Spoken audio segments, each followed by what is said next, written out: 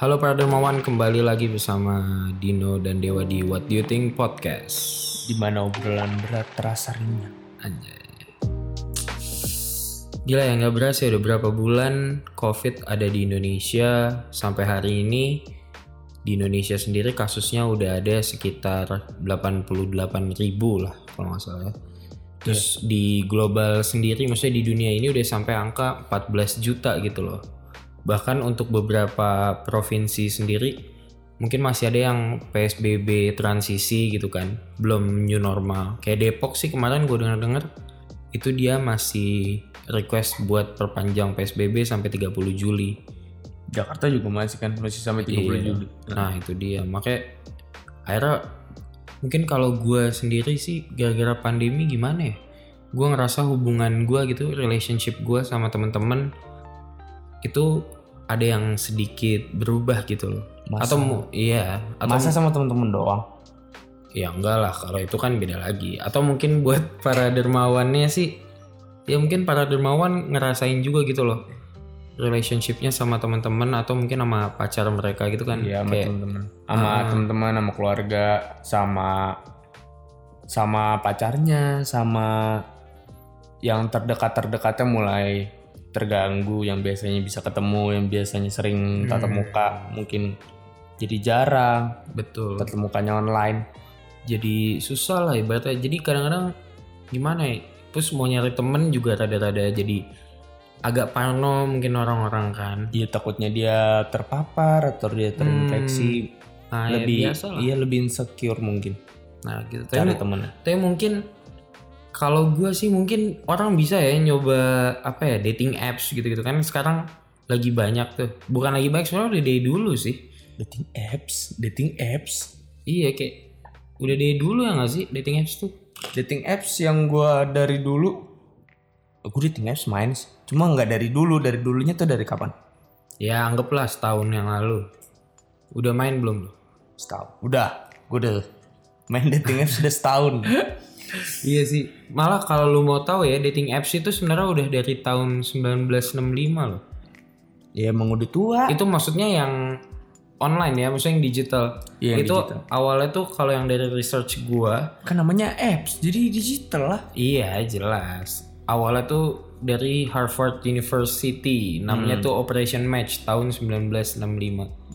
Dia sistemnya kurang lebih kayak lu harus daftar, terus ngisi kuesioner dulu, yang lu suka kayak gimana, baru. Lebih mirip sama ini ya, apa namanya? Yang dating apps sekarang tuh apa namanya? Oklahoma Cavaliers. Abis. Bahkan sebenarnya konsep kayak dating apps gini-gini gimana ya? Di Cina sendiri, di Tiongkok, itu tuh masih ada perjodohan gini-gini kayak, tapi offline. Caranya tuh orang tuanya bakal datang ke pencari jodoh, terus ngasih kayak foto, data diri, terus kayak kriteria yang dimau gitu buat anaknya kayak gimana. Biro jodoh.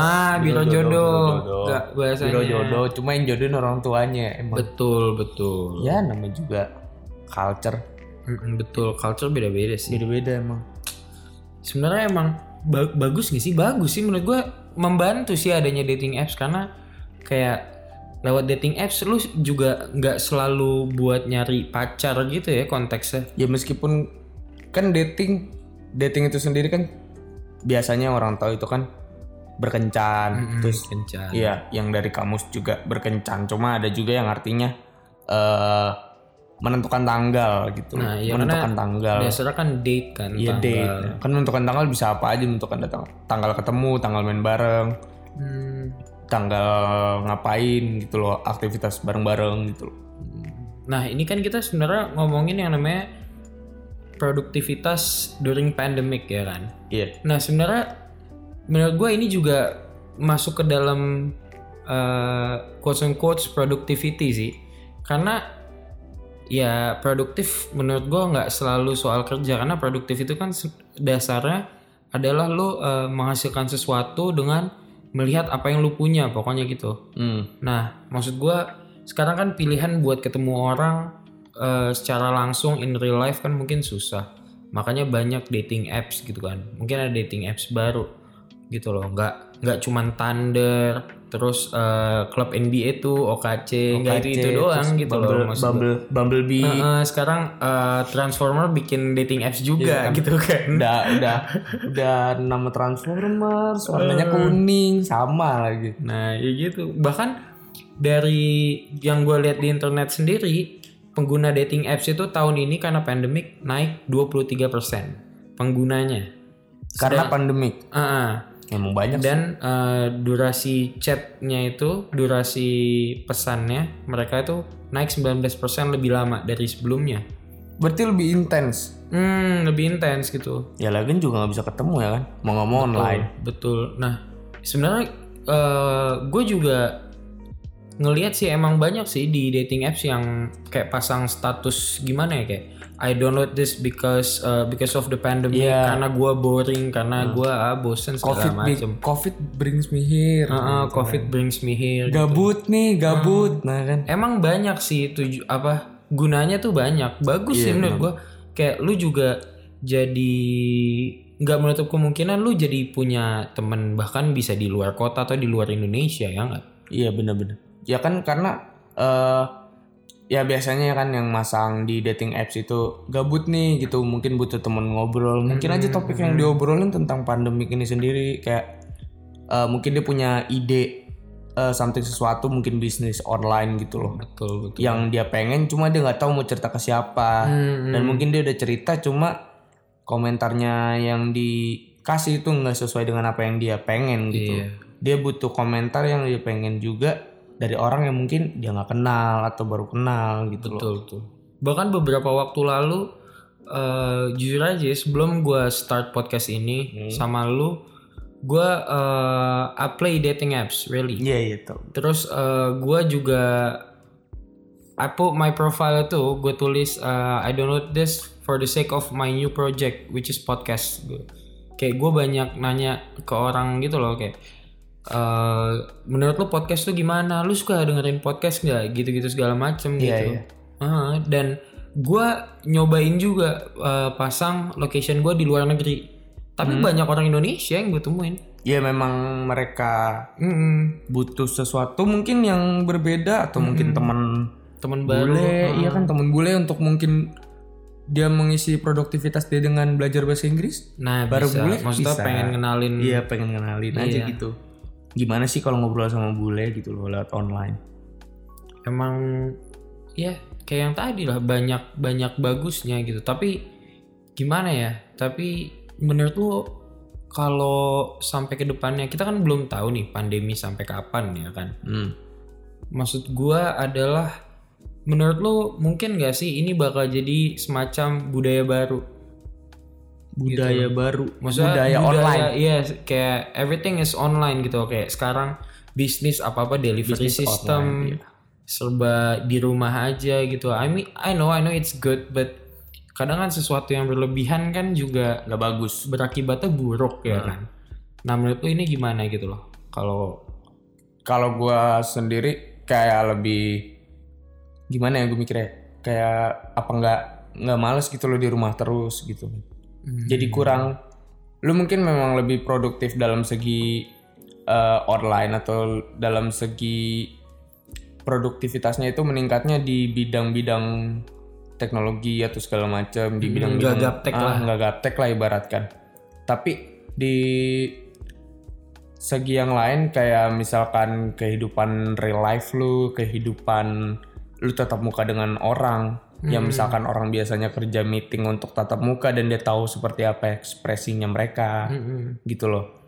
Terus lu juga misalkan setiap yang pacaran mungkin lebih, ya kan lebih seru ya kalau pacaran kalau ketemuan ya. Nah iya. Nah kan lebih feelnya lebih dapet. Terus yang temen-temen yang nongkrong, yang bisa nongkrong itu mungkin juga ya vibes-nya lebih dapet di nongkrong bareng-bareng daripada nongkrong online. Gimana nongkrong? Tetap afeksi lebih penting sih, sentuhan langsung. Kayak gitu loh. Gue juga sebenarnya baca-baca gitu kan. Sebenarnya dampak psikologisnya tuh ada nggak sih terhadap kayak kita gitu? Karena ini kan relation ya, kayak manusia itu kan makhluk sosial gitu. Penting banget yang namanya berinteraksi sama manusia lain gitu, makhluk hidup lain gitu. Dan dari yang gue temuin tuh sebenarnya dampaknya kayak bisa jadi hasil penelitiannya gini deh. Orang yang aktif di online dating apps itu kebanyakan di real life bisa jadi kurang pede Karena dia biasa untuk online. Because I know online is more easy gitu ketimbang lu kenalan di dunia langsung gitu. Iya.